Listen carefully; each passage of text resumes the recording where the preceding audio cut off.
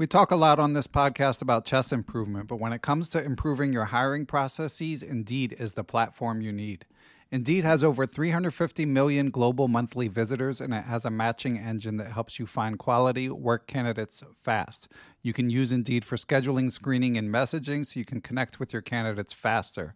And Indeed doesn't just help you hire faster. 93% of employers agree that Indeed delivers the highest quality matches compared to other job sites, according to a recent Indeed survey. Years ago, when I was running a chess teaching business, I found it hard to find good help, and I had to go through a lot of back and forth to even screen potential candidates.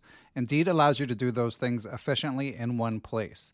Indeed's matching engine is constantly learning from your preferences, so the more you use Indeed for hiring, the better it gets. Join more than 3.5 million businesses worldwide that use Indeed to hire great talent fast. And listeners of Perpetual Chess will get a $75 sponsored job credit to get your jobs more visibility if you go to Indeed.com/chess. Just go to Indeed.com/chess right now, and you'll be supporting our show by saying you heard about Indeed on this podcast. Indeed.com/chess. Terms and conditions apply. Need to hire? You need Indeed. Hello, it is your partner, Big Boy, interested in giving back to your community while making new connections in your neighborhood. Introducing Neighbor to Neighbor, a California volunteers network that empowers you to take action, contribute to local needs, and be a part of something bigger than yourself. Visit ca-neighbors.com to learn more about how you can get to know your neighbor and strengthen your community. Neighbor to Neighbor, it takes a neighborhood. Hello, it is your partner, Big Boy, interested in giving back to your community while making new connections in your neighborhood. Introducing Neighbor to Neighbor, a California volunteers network that empowers you to take action, contribute to local needs, and be a part of something bigger than yourself. Visit ca-neighbors.com to learn more about how you can get to know your neighbor and strengthen your community. Neighbor to Neighbor, it takes a neighborhood. Hello. Hello, everyone. I am Ben Johnson, and this is the Perpetual Chess Podcast. Perpetual Chess is a weekly interview show where top chess players, authors, content creators, and accomplished amateurs discuss their careers and share stories and chess improvement tips. Perpetual Chess is a part of the Blue Wire Podcast Network, and we'd like to give special thanks to our presenting chess education sponsor, Chessable.com. For more information about the show, you can go to perpetualchesspod.com. But without further ado, let's get to the show. Hello, everyone, and welcome back to Perpetual Chess, Chess Books Recaptured. Of course, this theoretically is a monthly book review and discussion. We took the month off last month, although it didn't end up really being a month off with all of the chess drama going on. So many podcasts coming out, so we appreciate anyone listening, taking time to hear a discussion of the book, The Longest Game by Grandmaster Jan Timman. Regular listeners will know that Jan Timman, in addition to being an over-the-board chess legend, is a fantastic author and one of my personal favorites. And joining us to discuss the book, it was our guest co-host's idea, is Marko Bulatovic. So let's welcome Marko to the show. How are you, Marko? Thank you, Ben. I'm doing well. How are you?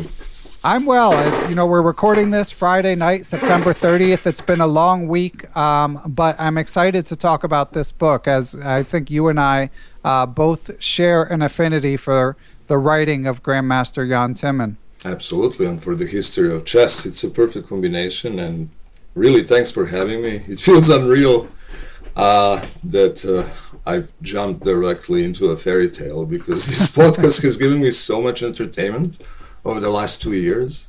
I've been listening to it on a regular basis, and suddenly here I am, out of nowhere, within a chess podcast. So the pleasure is all mine, really. Thanks. Although to me, it doesn't feel so out of nowhere, because we've been working on this one for months. We ended up delaying it a bit, but here we are. And part of the reason is there's so much in this book. Just to give listeners a brief overview of the book, The Longest Game, it's about the 5 Kasparov-Karpov World Championship matches.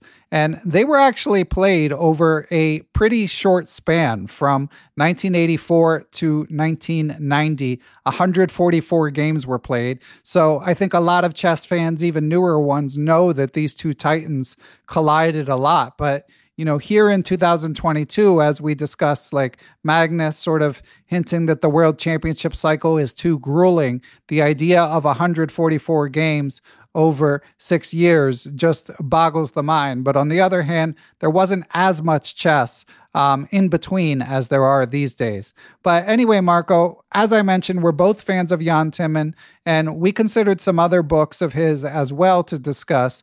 But you strongly pushed for The Longest Game. Why is that, Marco? Yeah, so just to tell the viewers that another one in the series discussion was Timman Titans, because it's also one of those topics where he's dealing with chess history and world champions that he knew. But since that Sosonko's book, that title was already reviewed, I think we both agree that this one makes more sense. Also, if you look at it, this is the greatest rivalry that chess has ever seen. Like, no contest. And it was happening at a time in the mid to late 80s when the chess was still a very popular global phenomenon, when those matches were reported in global news. They were mainstream news, unlike today, where sadly we are witnessing that chess is becoming a mainstream news only for wrong reasons, like in the month that we've just lived, September of 2022. So yeah, that was like absolutely unprecedented that two guys would play 5 championship cycles in a row in a span of 6 years. Yeah, just amazing. And of course, it's so wonderful that we have someone like Jan Timman, who's like a character in the story at times, to have someone of his stature, and this is a book that contains both history and insider details, but also lots of detailed game analysis. Now, I will reveal, first of all, I don't want to bury the lead, listeners. We both love this book. We both highly recommend it. We'll be discussing why over the course of the next hour or so. But I will admit that, and excuse me, regular listeners have probably heard me mention Timman's Titans in particular is one of my favorite chess books of all time. Timman's Triumphs is up there too. And I do probably put this one slightly behind it only because it's less poetic. But as Marco alludes to, it serves a different goal. It just gives you so much chess history. And I think that the publishers knew in chess, and Jan Timman correctly identified a remarkable story that hadn't been told holistically. And Marco, you are a historian in your day job, correct? I was a historian in my other life. I was educated as one, and I was on the path to having a full-blown career as a historian. But that waned at some point, and I switched to the corporate world. But for the longest time, I was a historian, and more specifically, a historian of Eastern Europe and Russia. And this is definitely a period dear to me, even from that angle, let alone nostalgia, because I was in my teenage years where all this was happening. Yeah, and you mentioned you've gotten more in, as for a lot of us, your interest in chess has come and gone, but you've gotten more into chess again in recent years. But when these matches were going on, were you following them? I was indeed, because chess had the status of sports in the country where I was born and lived, Yugoslavia, which was also a chess powerhouse, as you know, second to only Soviet Union when it comes to the medals at the chess Olympiads and world and European championships. So chess culture was really developed, and generally sports was developed, and there was a lot of investment in it. Like, that's how societies were proving themselves back then, especially in Eastern Europe. And this was at the level of any other sport, as like a global phenomenon, global title match that the country was following. So I was one of those followers, even though I was not a chess player, and but I was very passionately into it, nevertheless. So were you checking the newspaper, or what was the way to follow it? That was the main way of checking daily, and reports from the games by our top level grandmasters. There was a commentary on the TV as well.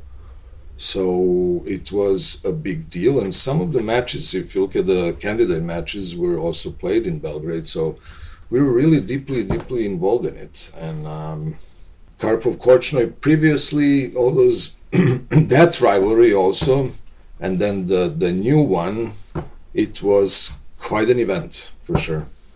Yeah, and of course this match, especially with the benefit of hindsight, because when these two started to tangle in 1984, it was basically they were both Soviet.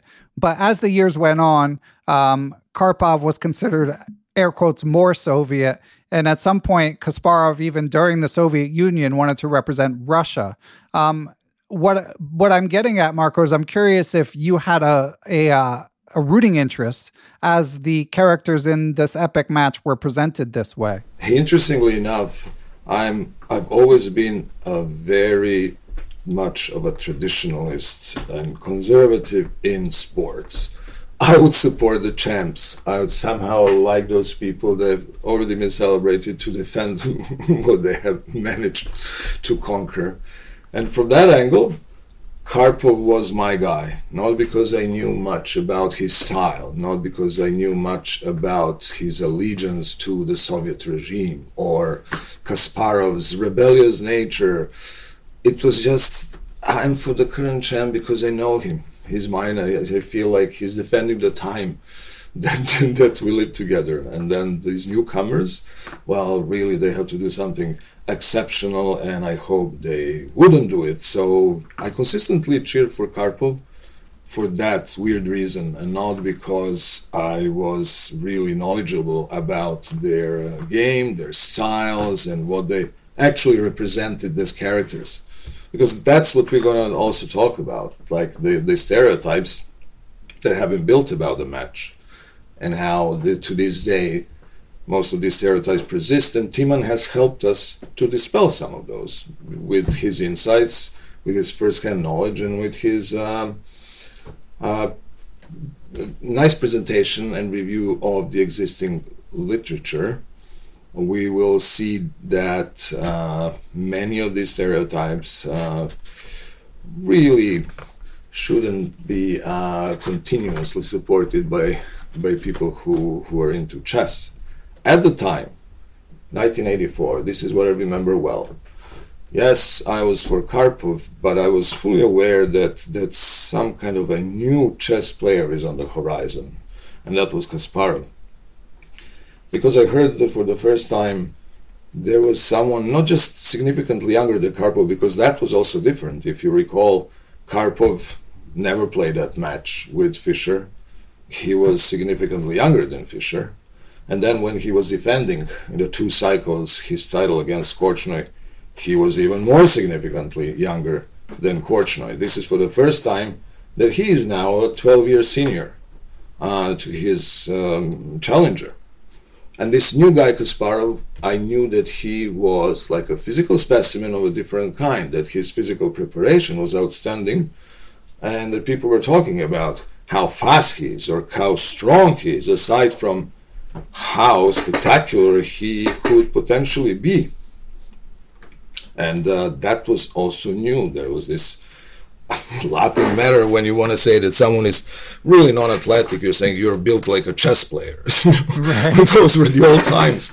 And then Kasparov came and everyone was talking about like, wow, this guy is really something, you know, not just as a player, but his physical preparation is next to like he was amazing in that way as well. And they were really 2 different worlds when they faced each other, and that was how it was presented in the news.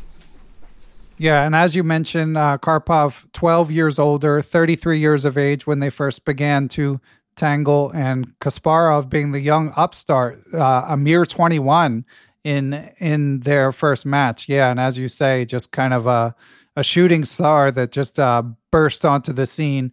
Timan writes in the book about like a moment where he thought he might be the candidate to play Karpov in 1984, but Kasparov just rose so quickly, and then those two were just significantly ahead of the field for year after year. And of course, it often gets cited that they played 144 games over that span, and Karpov won 19 and lost 21, and they had 104 draws. So this is often, just incredible, often cited as a way to show just how close they were. But one sort of mild spoiler, I guess you could say, although it's all in the historical record, is Timman does point out in the epilogue, and we'll talk more about the first match because it's historic, especially historic, we should say.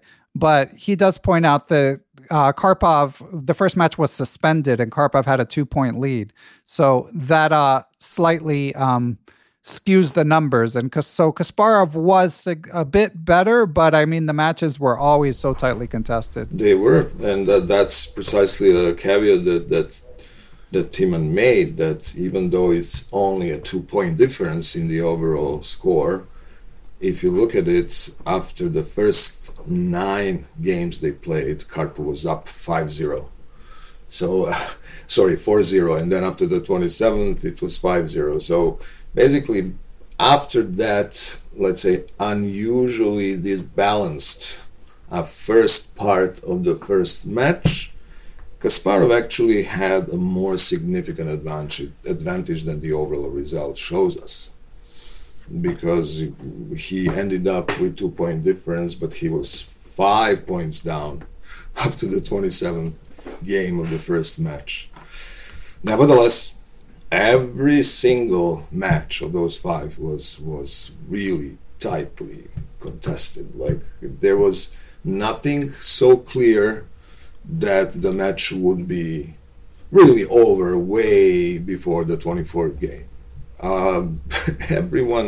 Every single one was pretty dramatic, including, of course, the one that never ended, the very first match that they played in 84 and 85.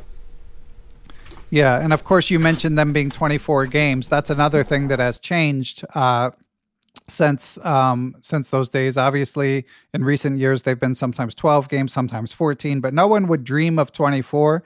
And just to bring home how close these matches were, after the first one, which was suspended after 48 games, again, more on that later, Kasparov won in 1985 in Moscow, 13-11. He won in a couple of them, there were dual sites in order to share the sponsorship burden and give different chess fans a chance to see it. So the 1986 one was in London and Leningrad, and Kasparov won 12.5 to 11.5. Seville, Spain, 1987 was actually a 12-12 tie. At the time, they had a rule that tie goes to the defender. And then in New York and Lyon in 1990, and Timman's opinion is that this was the best played match of all. Kasparov won 12.5 to 11.5. And of course, by then, Karpov was nearing 40, and still just right there with, one of the best players of all time. So yeah, just fascinating history. And we'll get more into it, obviously. But first, we're going to take a break and hear from our sponsors. I've been playing a bit of Blitz lately, and whenever I'm active online, it's fun to go to aimchess.com and ask their almighty algorithm to give me some insights from my games. It scrapes the playing sites automatically and gives you actionable intel. In my case, the real takeaway this time was I got a 7% in resourcefulness in recent games. That's not very good. I need to get better at that. I need to fight harder when I'm losing in a blitz game, look for tricks. And of course, Aim Chess, as it highlights various aspects of your game, strengths and weaknesses, shows you positions from the game so that you can practice, you can review tactics that you missed, and learn lots in a fun way when you review. So please check out aimchess.com. If you decide to subscribe, use the code perpetual30. You can also use the link in the show description to get the same discount, 30% off at aimchess.com. ChumbaCasino.com. Hello, it is Ryan, and I was on a flight the other day playing one of my favorite social spin slot games on ChumbaCasino.com. I looked over at the person sitting next to me, and you know what they were doing?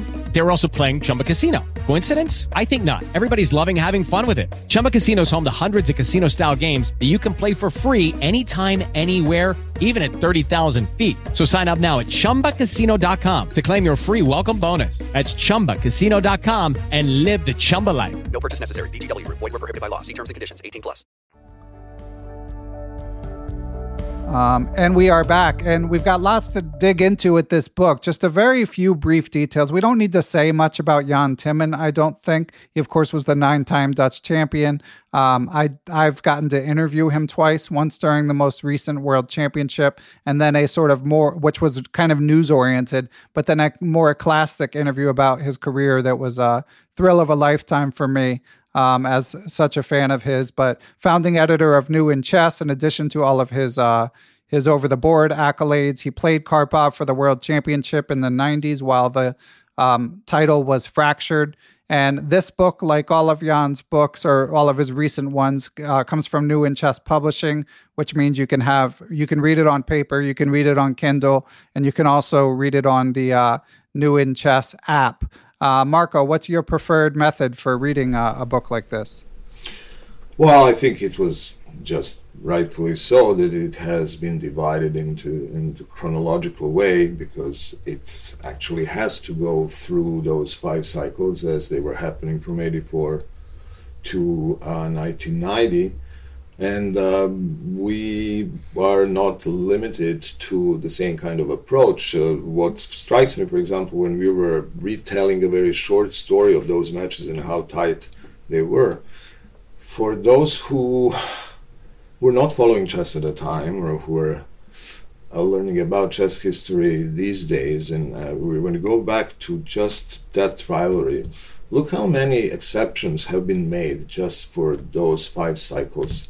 To start with, in 1984, so they followed the first to 6 wins format, which obviously doesn't put any clear limitation to the length of a match, which was felt big time in that first match because it never ended.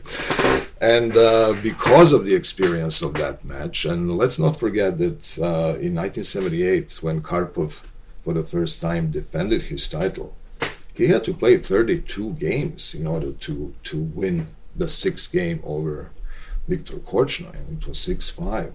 So he had significant experience with it, but this was still unprecedented because they were going up to 48 game, and then it was this scandal when the game ended without a winner. And because that first match was basically out of the books, they played another one in 1985, which followed now the different format where it would be 24 games.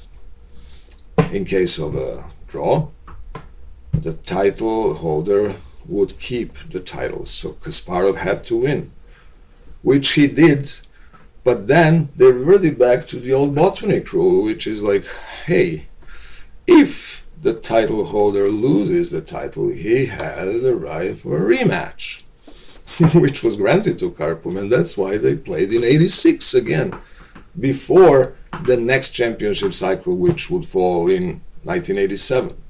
So they already played 3 matches prior to the 1987 cycle, only to have, because Kasparov managed to defend his title, who is his next challenger? Of course, Karpov again, but those were more exceptions made, because in that candidate cycle for the 1987 match, Karpov was spared going through all the interzonals and all the qualifications for, among other candidates. He was granted the right to play 1 match against the winner of the candidates tournament. And then the winner of that match will be facing Kasparov. So in that sense, I mean, he had a much easier way than anyone else. And yes, he won and he was again playing Kasparov.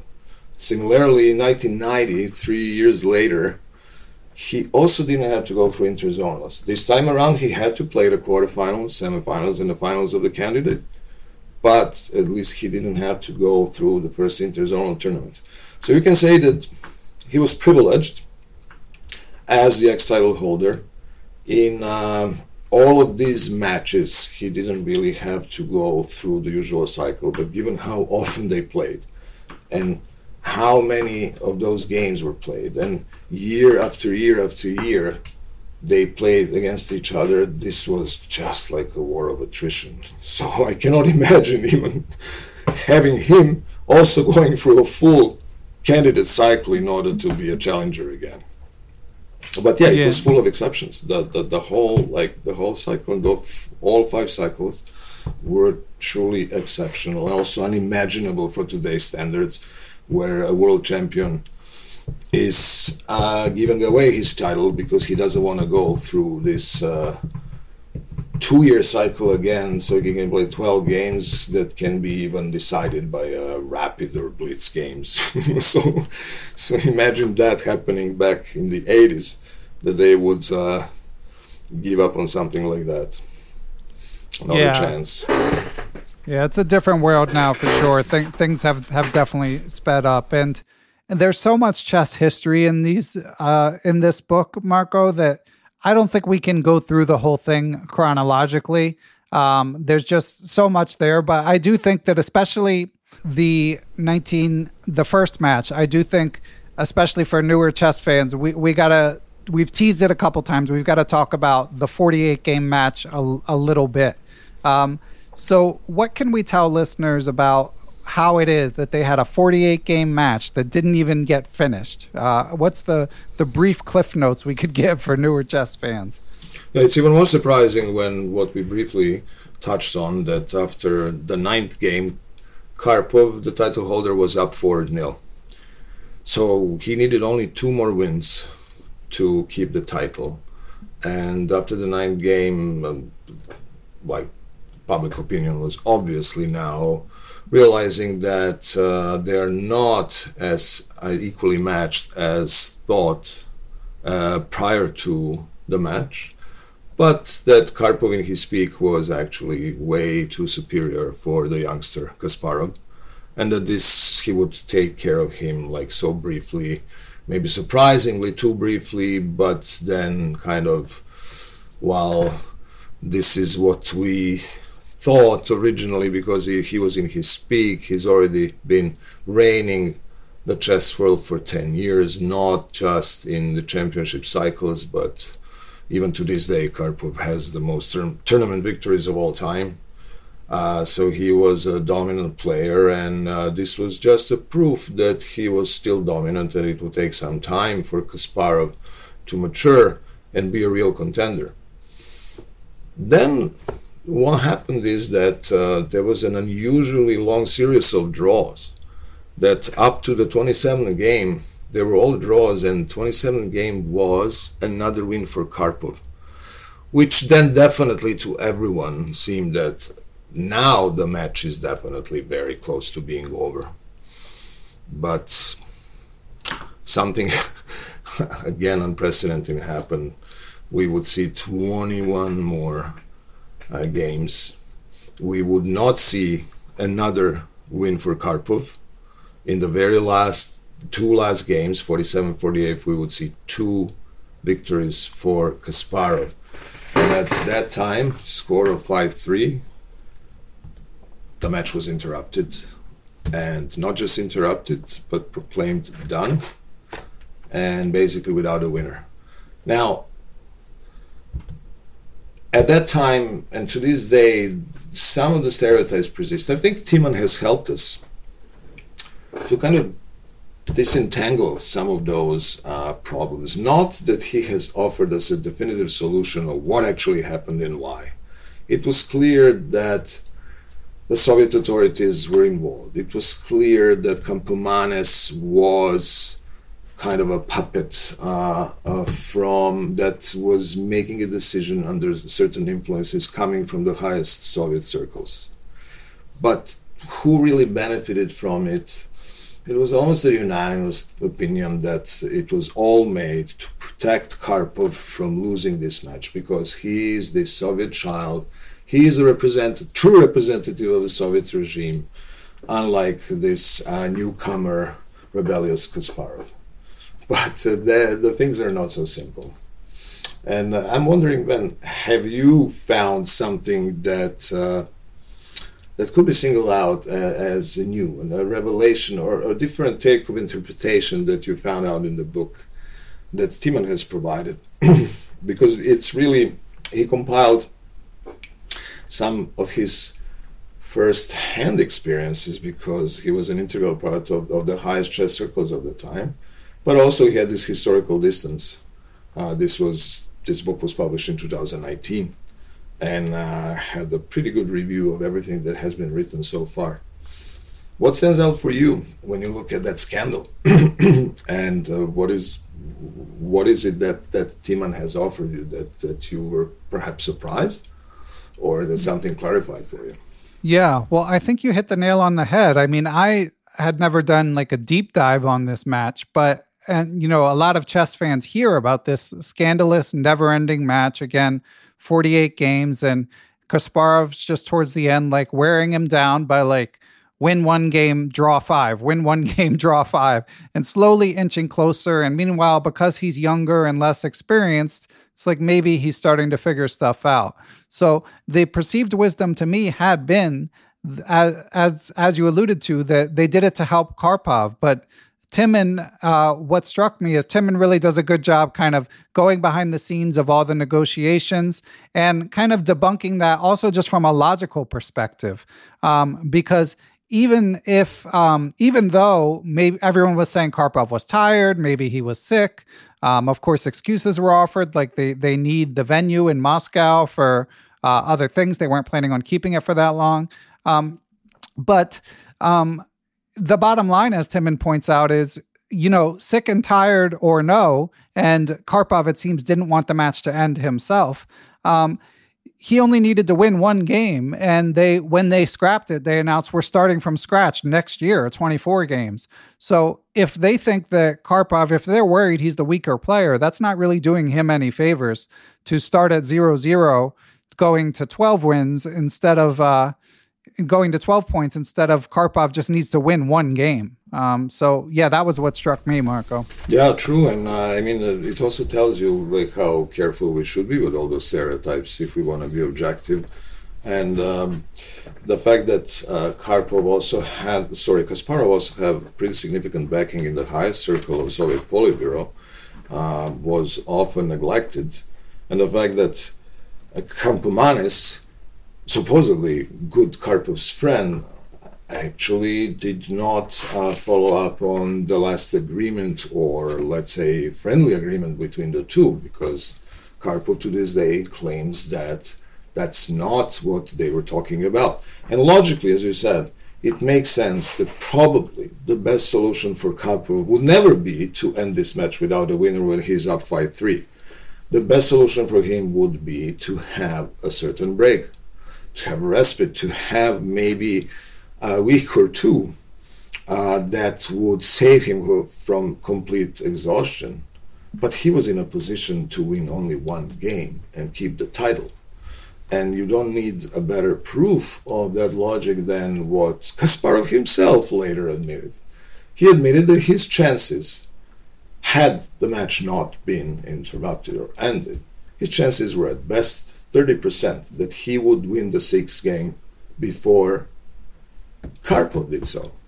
So it's obviously exaggerated to say that Campomanes, also nicknamed Karpovmanes, because supposedly he was such a defender and protector of Karpov, proclaimed the match dead and saved Karpov. Well, in so many ways, he saved Kasparov as well. And Timman remembers very unusual joy in Kasparov's team when he was looking at them, like in the hall where the decision was officially proclaimed. To me, even when I look at the documentary footage of Kasparov coming and in a very defiant manner saying that this is a disgrace. He wants to keep on with the match. What is this? What's going on? Almost feels like an act. Almost feels like there was a relief inside of Kasparov as well. But it was very convenient to say that because of his 2 victories in a row, and that suddenly the result is 5-3, that this was purely done to save Karpov, who was for sure going down and never to be recovered. That was not really how we should look at it.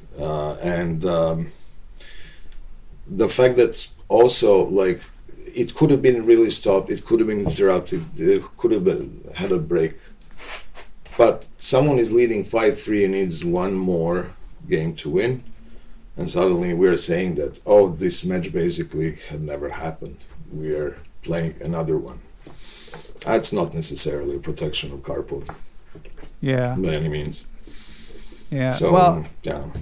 Yeah, it's just a crazy story. And, you know, there's more that could be said about it. But in the interest of covering more from the book, we should probably keep it moving. But I hope it gives listeners a perspective about how unique this book is in terms of its combination of historical deep dives, firsthand perspective. But there also is tons of chess. I mean, this is a world-class player annotating games of world-class players. And, you know, he kind of points out that Kasparov has written about these matches himself, but he takes some subtle shots at Kasparov's presentation style. It's very variation heavy, and he suggests there might be some bias. So I haven't read the Kasparov books, so I can't speak on that, but I definitely enjoy this book. And Marco, I think we should take one more break and then get to some favorite quotes. How does that sound? Yeah. Okay. Right. So we'll be right back, listeners, and then we'll get to some quotes. Perpetual Chess is proud to be brought to you in part by our presenting chess education sponsors, Chessable.com. Of course, Chessable uses spaced repetition to help you learn opening sequences, tactical patterns, specific endgames, whatever it may be that you need to work on your game. Some of their latest courses include Understanding Chess Openings Part 3 by none other than Big Vladdy, former world champion Grandmaster Vladimir Kramnik, sharing his lifetime of expertise on how to respond to various E4 possibilities. So be sure to check that out. And they have a free preview for Chessable Pro members. So please just remember to make it part of your routine to go to Chessable.com and check out all of their new offerings, which are available both for free and for purchase. Okay, round 2. Name something that's not boring. A laundry? Ooh, a book club. Computer solitaire, huh? Ah, sorry, we were looking for Chumba Casino. That's right, ChumbaCasino.com has over 100 casino-style games. Join today and play for free for your chance to redeem some serious prizes. ChumbaCasino.com. No purchase necessary. Void where prohibited by law. 18 plus. Terms and conditions apply. See website for details. And we are back. And one quote that we should definitely share from this book is, I always like to just share the opening paragraphs. I think that, authors, they often put so much time into them, even if they end up going faster later in the book. But I really think that Timman in the foreword, it's got a foreword and an introduction. He sets the scene well. So he opens with, in many sports, we have seen famous duels between two eternal rivals who made the achievements of all their colleague players look pale in comparison. Roger Federer and Rafael Nadal in tennis, Arnold Palmer and Jack Nicklaus in golf, Alain Prost and Ayrton Senna in Formula One racing, but never was a man-to-man fight so penetrating, so thoroughly gripping as the one between the chess champions Anatoly Karpov and Garry Kasparov. In a period of 6 years, they played 5 world championship matches against each other. All in all, they sat opposite each other for 4 full months, making 5,540 moves in 144 games. By rights, this can be called the longest game that was ever played. So definitely sets the scene, and it got me hyped for the book. Absolutely, and Timman is a really nice writer on top of everything. So you can't find really a better person to do this job. Not just that he was right there, top 3, just behind Karpov and Kasparov at the time when the longest game was taking place. But he's like really, really nice author, and the language is amusing. And I have also one quote that nicely kind of wraps up that first match. At the end of the chapter 1, he says, "I have always deeply regretted the termination. At the moment when the match entered its most exciting phase, it suddenly ended. It could have become very interesting. Would Kasparov have been able to maintain the high level he displayed in the 40th game? Would Karpov suddenly have acquired new energy like in his 32nd game against Korchnoi in Bajo City? What openings would have been played? A lot of questions which have remained unanswered as a result of the actions of the Soviet authorities." And that's how that legendary end match was gone into history. And the rest are probably matches of perhaps higher quality of chess. But to me, for example, it's very interesting that even Timman is citing how in all 5 matches, there were only really 4 blunders made, 2 by each, Kasparov and Karpov. In the very first one, that lasted 48 games, he did not attack anything that should be called a real blunder. That's really interesting. Over such a long period of time, that they still had this focus and concentration, that no game was decided by something that we should call a typical chess blunder. I also noted something interesting that, especially in the first half of the match, how rarely they played E4 opening. Like I had no idea that the D4 was the opening of choice for both of them in most cases. Like that's not what you would think of when you think of the later Garry Kasparov, the crusher. Perhaps more for Karpov as a positional player, but not for Kasparov. And yet neither of them used E4 too often. Maybe I think just 2 times in one of the matches. Like that was very surprising to me. Yeah, and we should say that the book doesn't have all of the games. I mean, it's so many games that would be tough. But yeah, that's a good point, because as you know, me being born in 1977, the matches, like chess was kind of just coming on my radar for the last match. I started playing competitive chess when I was 12. And then, of course, Karpov and Kasparov, even when they weren't playing each other, were around more in the 90s. And, you know, I definitely have memories of Karpov playing the Caro-Kann and playing E4, and Kasparov playing the Najdorf and playing E4. But as you say, there's Grunfelds, there's Queen's Gambit declines.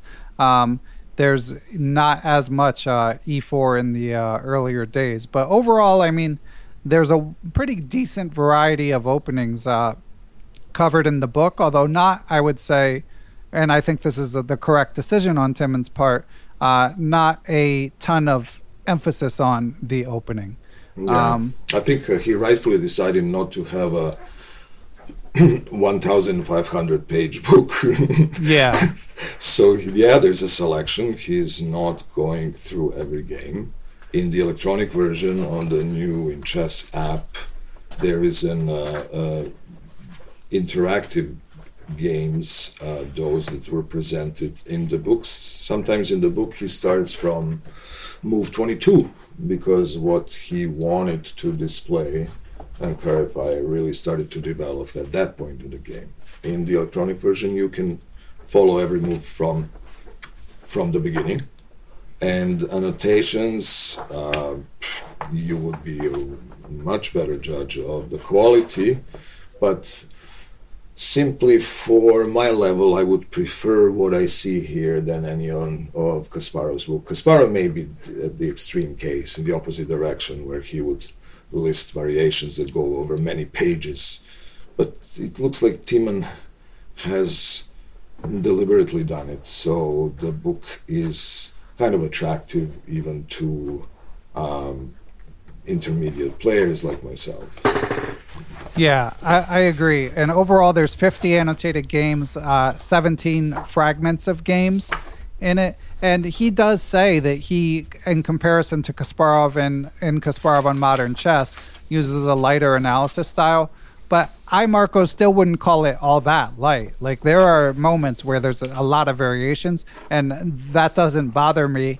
But I did want to just highlight that for readers. And in terms of like what chess level can read this, I mean, that's one of the beautiful things about this book, is that it has so much value as like a historical piece of work that the actual chess is almost like a bonus. So I think if you're in it for the game and the game analysis, I do think you're probably best off if you're like over 1800 or so. But you know, that's going to be the case when two of the best players of all time play each other, no matter who is annotating it. And you can still play through the games and appreciate the tension, as Marco and I did. But to me, the primary value of this book is the historical perspective and the glimpses on the personality. And you know, people contain multitudes. You read different things like. You know, they of course had this history as fierce rivals, but then Timman will like describe a moment where they're playing cards together in the middle of like bureaucratic. That was amazing. Yes. Yeah. I know. Bureaucratic meetings. So it's and some listeners may have heard my book recap of Chess is My Life, helped out by my friend John Fernandez, the biography of Victor Korchnoi, which does not have games, although as we noted, it does comically come with a compact disc that has the games on it. Yeah. But that book had a lot of hijinks in it. You know, Korchnoi was a bit superstitious, but this one had a fair amount of hijinks too. That was another thing that I liked about the book. Did any of these crazy stories from the book really stand out to you, Marco? But those are ones that I normally would primarily read. You know, I wouldn't go through each detail of every game. I would glance at them. It's definitely a game book, like you said. Not that those annotations are really modest. They are quite developed. But to me, that was interesting just to see the dynamic. For example, you know, like taking over the parapsychologists from one team to another, the impact or the perception of impact of people like parapsychologists from the first Karpov-Korchnoi match up to basically the fourth match in Seville between Karpov and Kasparov. Like having a parapsychologist on your team was almost a standard, which strikes you as totally crazy these days. But things like that today unimaginable and quite normal at the time. The fact that there was no computer cheating because the computers didn't play a role at the time. But at the same time, the seconds, the spying, the betrayal, the suspicions, who was selling or telling the other team the secrets of our preparation, and the constant insistence of Kasparov's team that they had a mole inside, whether it was Dorfman, for example, whether there was a KGB man who is coming to sell the secrets from the other team, but it's almost like the Soviet culture displayed during all of these matches. And the secrecy and the suspicions and how they are conducting their preparation, the differences in style. Then you see like this Kasparov who has energy that can like overwhelm his whole team because he never stops like a machine. And then you have Karpov surprisingly getting up at noon and being known as lazy, basically, in lay terms. And to me, that was also quite surprising. Like to hear those details that, you know, like if you have someone who, like Kasparov, who studied so thoroughly every game that they played, and then you send someone, Karpov, who relies on his natural talent and who has admittedly very poor memory, which was also shocking to me. Like, Karpov, the legend, has poor memory. How is that even possible? But it was. And I have another quote about that second match when Kasparov finally became the youngest champion in the history of chess, because he was doing an interview after the game, and actually he reacted to an article that was written about Karpov, an impression that Karpov had lost the match because he had given Kasparov such good training for 5 months during the first match. But Kasparov said, well, that journalist was right, adding, Karpov was a good teacher, but I was a good pupil. I was taking lessons for 48 games and very carefully used these lessons to prepare. But Karpov had forgotten these lessons before this match. This is pure irony, says Timon. Kasparov won the 48th game from the first match with a great display of power, but he was certainly not being taught a lesson. But if you replace the word lessons by games, then Kasparov's words contain a clear message. He was the one who studied the most seriously and prepared the most thoroughly. So, yeah, that was that huge difference in style, in approach, and obviously Kasparov's style has benefited him greatly. And yeah, hard work pays off, kids, and that's. Marco and I selected about 3 or 4 quotes each, and we did not share them with each other. And yeah, I had flagged the exact same one just because I felt like it's so emblematic of the overall results of the match. And as you alluded to in terms of the hijinks, of course, as you mentioned, we're recording this September 30th after a month of chess drama, starting with the discussion about if Magnus's prep was leaked, which we can now safely, it's been debunked over and over that was the issue in terms of the Magnus-Hans Niemann controversy. But especially in light of Magnus's statement this week, we can say that wasn't the issue. But to hear in Karpov's camp that he was so worried about moles in his camp that they weren't allowed to write down variations. That they had to just or do to stuff use from phones memory. at some point. Yeah. But that's it. But speaking of drama, like just earlier today, I heard Ben Feigl, you're my favorite, saying that he doesn't agree with the majority of people that this is not good for chess. What's been happening, pretty much like every publicity is good publicity. I cannot agree with him, honestly. Like, I don't like the fact that people who know me now as a chess enthusiast are coming to me, I don't know, saying, "Oh, what's happening in chess?" And it's like, what's happening in chess? Where have you been for the last few decades? Like, what's happening now? Like, there's like a cheating scandal and now everyone knows that something is happening. I don't think it's good by any standard for chess. I'm sorry, but I'm glad to see this month gone. Like, I mean, to me, a negative news cycle is one thing, but what worries me, as was sort of alluded to in my most recent podcast with Jonathan Rowson, and I know a lot of people don't listen to these book recaps right away, but anyway, you guys can find the interview, is this idea that over-the-board chess might be irreparably changed. I mean, the trust, I feel like, whether it's right or wrong, and it might be right, but the trust is being shattered, and that's going to fundamentally change the experience, not just at the professional level, but at the amateur level of competitive chess, and that's definitely sad to me. So yeah, I don't consider it. I mean, I get what Ben is saying.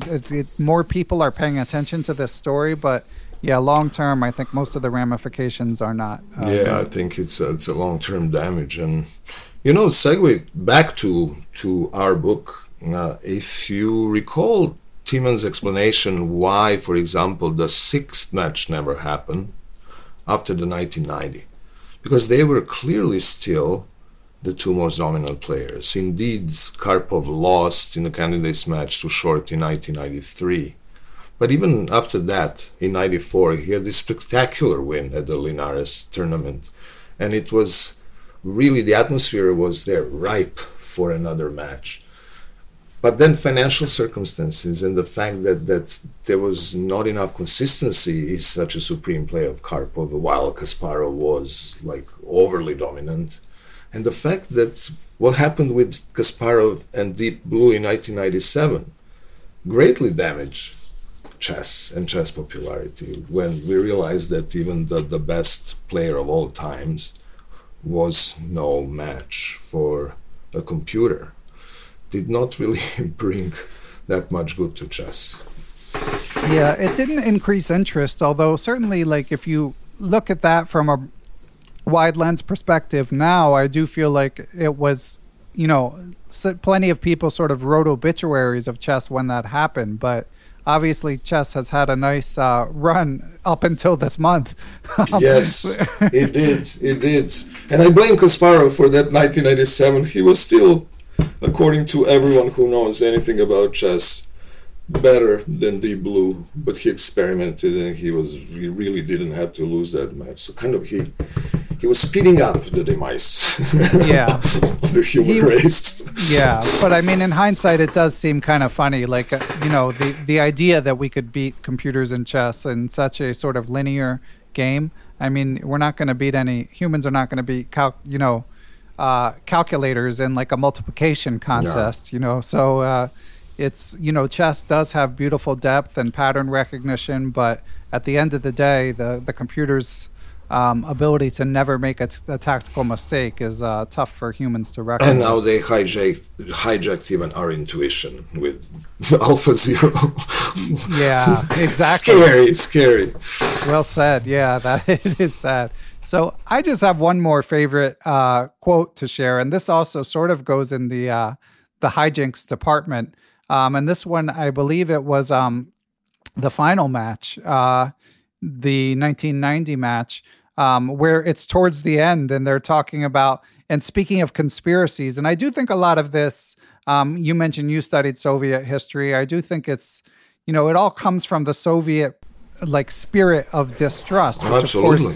Which of course was well earned by the by the relations between the government and its citizens. Not that no government is perfect, but some are less perfect than others. And they describe there was this widespread belief that they were steering towards a 12-12 tie in the final match. So they have a quote discussing that as they sort of are giving, as Timman is giving the blow by blow, and it's building to sort of a crescendo in what he considers to be the best match. So Timman writes, among those who believed in conspiracies, a second theory circulated. Yasser Seirawan wrote, and he's quoting from their book Five Crowns, Seirawan and Tisdall, who wrote about this match.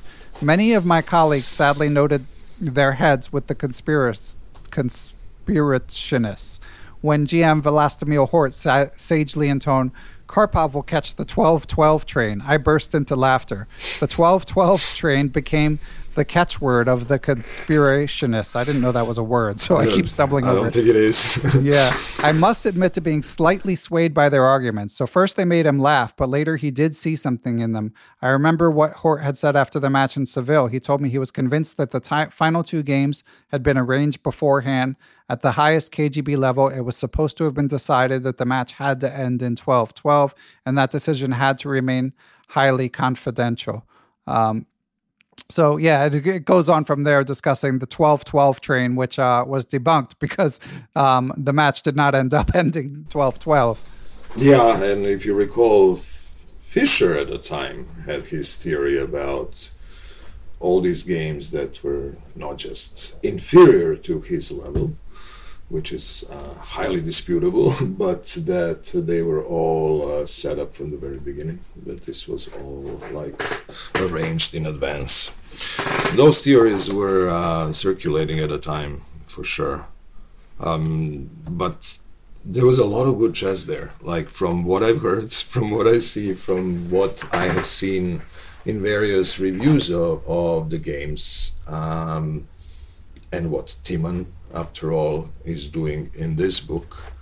There is like a number of like top level fantastic games that will remain as examples of top highest level in the history of chess. For sure. Yeah. Just so many classic games. And there's so many sort of epic struggles. I mean, obviously, these guys were incredible, but I feel like in recent world championships, there have been one or two games where, like, if you did a graph, the evaluation graph of who was winning, one side had a chance and then the other, and then maybe someone held the fort or maybe not. But I felt like there were more slugfests that went back and forth in that match. But there were also just beautiful ideas, like Karpov has this famous knight h2 move in an endgame where it looks like an obvious pawn recapture, but he sacks a pawn for his king to get access. And sometimes it's like you've seen a game, but you don't, at least for me, don't always necessarily put in context that, like, hey, this famous move that you learned a lot from or maybe used as a teacher to illustrate a concept, like, it actually happened in a world championship match. And to me, that's always a cool feeling to put that together. It is, and I've heard of the Octopus Knight prior to reading this book. But it's interesting because look, the fourth match, for example, in Seville, Timan singles out as the most tiring, really the most challenging for both of them, because it was the fourth year in a row that they were playing. And my last quote could be from that one, where he said that Kasparov had retained his title without having showed any superiority. Rather, this result was in the tradition of the early 1950s, when Botvinnik had only barely managed to shake off Bronstein and Smyslov. Interestingly, Kasparov's thoughts soon went out to the man who had given the interview in Der Spiegel. He commented, "After game 23, it seemed that Dadashev's predictions had come true. The miracle of game 24 delivered chess from the snare of parapsychology. That was indeed the advantage of the outcome in Kasparov's favor, that parapsychological windback had drawn the short end of the stick." And another interesting thing, how often, for example, Kasparov played an English opening in that, almost in every game with white in that match in Seville in 1987. And it was also the most dramatic, and I hate to remember that I lost a dinner back then in 1987 because I didn't know much about chess. I was for Karpov and he was leading 12-11 ahead of the last match, where a chess player, a good friend of mine, said in total confidence, Kasparov is going to win the last one and he's going to keep the title. I was like, come on, that's not going to happen. You want to bet? Of course I want to bet.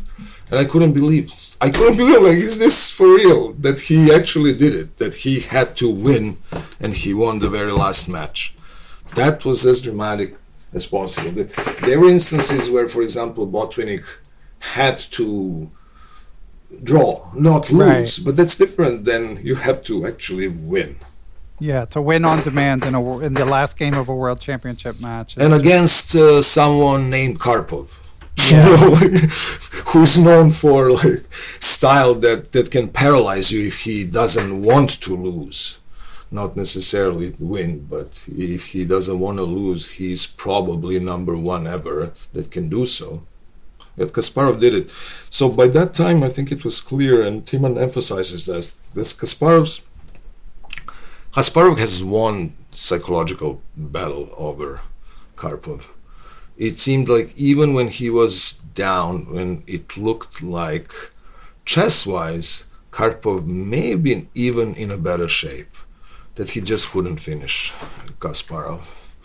That Kasparov had some resiliency that specifically was built during all these long matches that eventually produced those 4 victories in 4 finished matches. And even after they played that last match, one of the reasons, and I think it's a very fair argument on Timan's part, that perhaps one of the most significant reasons why the 6th match never materialized is the fact that despite that occasional super top level that Karpov displayed in their mutual games, it was so one-sided that of the 11 matches they played in the 90s, there were 4 wins by Kasparov and 7 draws. So Karpov couldn't win a single one.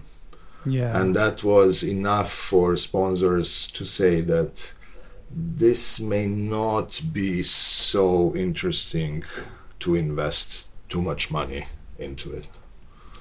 Yeah, well, when you win 5 in a row, I mean Yeah. 4 in a row, but still. Although in one of them, again, technically was a tie, but anyway, I mean, It was a tie, yeah. But yeah, still, but also Father Time was on Kasparov's side. You know, Karpov getting into his 40s in the 90s.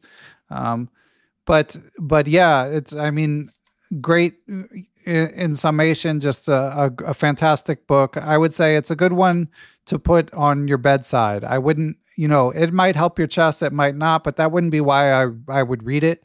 But if you, whenever you're looking for a break from studying or just to get some chess culture, you can never go wrong with Jan Timman and this book. I mean, you, as any self-respecting chess fan, has got to know some stuff about these Kasparov Karpov matches. Marco, do you have any closing words you might say about The Longest Game? I would use Timman again for closing words. His closing words are that in the current century they played 2 matches against each other with enhanced playing tempo.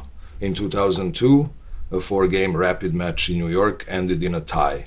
7 years later, Kasparov beat his rival in Valencia in a rapid and blitz match. It was life after death. Their longest game has been played already. Yeah, a poetic finish. Absolutely. Yeah. And so, listeners, yeah, so I definitely recommend checking it out. Just a quick housekeeping note. Next up on Chess Books Recaptured, tentatively planning, I think I am up to 32 books have been discussed in this particular series, which makes for a nice bracket if you try to break the books down. So the plan is a longtime friend of the pod and chess bibliophile Neil Bruce is going to join me, and we're going to make a little bracket and break down the 32 books and emerge with a winner out of all the ones that have been discussed. And Neil will also share what's going on with his never-ending book reading and flashcard projects. So shout out to Neil. I think I can't even remember which phase of the game he's on now, but we'll find out hopefully at the end of October if we don't get delayed by too much chess drama. Yeah, but he must be close to endgame now after. Yeah, 2 I know years. endgame is coming, but I think he might. I actually think he's doing game collections, like Logical Chess, Move by Move, and one of the Neil McDonald books, and I don't quite remember which others, but Neil will tell us all about it. But Marco, I want to thank you. I mean, you did awesome. You know, I had some trepidation about this book, just not reading it, but discussing it, just because it's so information dense. So this was the first recap where, like, I actually needed a little pep talk, and you. No, it's been my pleasure, Ben. I think it was really fun and entertaining, and thank you again, like, for making this happen. I'm really flattered and feel privileged. Yeah, my pleasure. So thank you, Marco, and thanks for listening, everyone. We will catch you all in another podcast. Thanks to everyone who helps make Perpetual Chess possible. Big shout out to my producer, Matthew Passy. I'd also like to thank the Blue Wire Podcast Network, with whom we are proud to be affiliated. Be sure to follow us on social media, Beneficial1 on Twitter, at Perpetual Chess on Instagram, or you can join the Perpetual Chess Facebook group. You can email me, ben@perpetualchesspod.com. And of course, last but not least, I'd like to give major thanks to the Perpetual Chess Patreon and PayPal supporters. Those who choose to join that community based on their level of support can do things like submit questions for guests of the show, have access to live Zoom Q&A lectures with grandmasters who often have appeared on the show, going over chess games, answering questions, stuff like that. And you can even get access to ad-free Perpetual Chess if that's your preference. So, but most of all, thanks to everyone for listening, and we will catch you all on the next episode.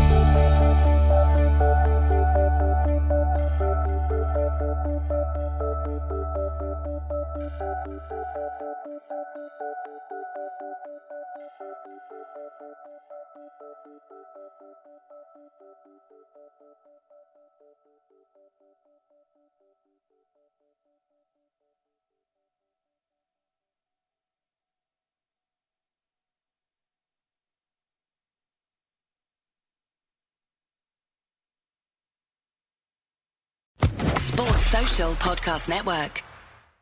Hello, it is your partner, Big Boy, interested in giving back to your community while making new connections in your neighborhood. Introducing Neighbor to Neighbor, a California volunteers network that empowers you to take action, contribute to local needs, and be a part of something bigger than yourself. Visit ca-neighbors.com to learn more about how you can get to know your neighbor and strengthen your community. Neighbor to Neighbor, it takes a neighborhood. Hello.